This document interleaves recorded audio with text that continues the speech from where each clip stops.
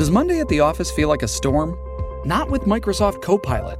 That feeling when Copilot gets everyone up to speed instantly? It's sunny again. When Copilot simplifies complex data so your teams can act, that sun's shining on a beach. And when Copilot uncovers hidden insights, you're on that beach with your people, and you find buried treasure. That's Microsoft Copilot. Learn more at Microsoft.com/AI for all.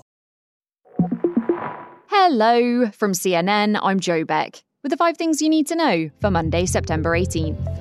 5 Americans who had been imprisoned in Iran are expected to be released today. An Iranian foreign ministry spokesperson says it's part of a wider US-Iran deal. US officials say the 5 Americans were all wrongfully detained, and sources briefed on the matter say a jet is on standby to bring them to Qatar. And 5 Iranian nationals will be sent by the US back to Iran. CNN's international diplomatic editor, Nick Robertson, has more. This is a deal that's been in the works for some time. These 5 American Iranian prisoners will be released. They'll be put aboard a Qatari Airlines flight and flown to Doha, where they're expected to meet US officials on the tarmac there. It's been a deal that has been difficult to achieve. It allows for $6 billion of frozen Iranian assets to be put in a bank where Iran can get access to them, monitored by the US Treasury, but only for use for humanitarian goods. Pressure is mounting for President Joe Biden, and he's got a busy week ahead of him. First up, his diplomatic skills are being put to the test. Biden is in New York for the UN's General Assembly today, where Russia's war in Ukraine, lethal floods in Libya, multiple coups on the African continent, and climate change are just a few of the topics on the table for discussion.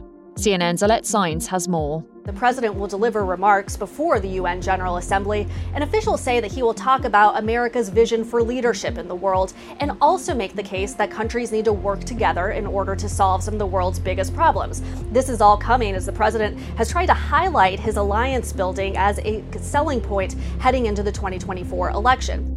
And Biden will be keeping a close eye on Congress as lawmakers work to avoid a government shutdown that could come at the end of the month.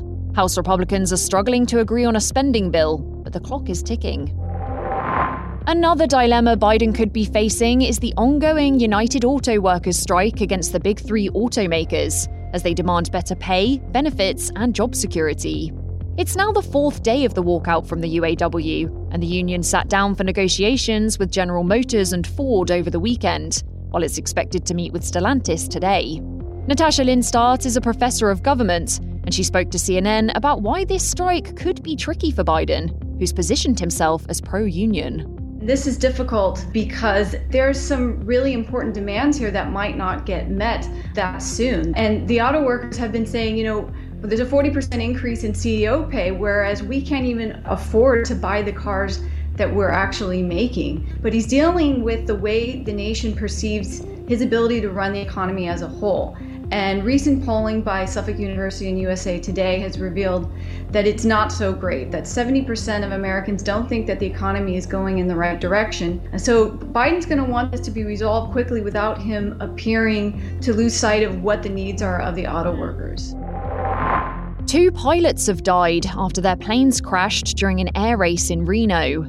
It happened at the National Championship Air Races and Air Show yesterday, and the Reno Air Racing Association says the aircraft collided as they were landing. The rest of the day's races were cancelled, and investigators are now looking into what caused the crash. Coming up, 4 women have accused British comedian Russell Brand of sexual assault. 4 women have accused actor and comedian Russell Brand of sexually assaulting them in separate instances between 2006 and 2013. The allegations also include rape and emotional abuse, according to a joint investigation by British outlets The Sunday Times, The Times, and Channel 4. The women chose not to be identified by name in the report, though one says she was 16 and Brand was 31 at the time of the alleged assault. CNN has not been able to independently verify their claims. The British comedian preemptively denied the allegations in an Instagram video on Friday, calling them, quote, a litany of astonishing, rather baroque attacks. That's all for now. I'll be back with our next episode, which drops at 9 a.m. Eastern.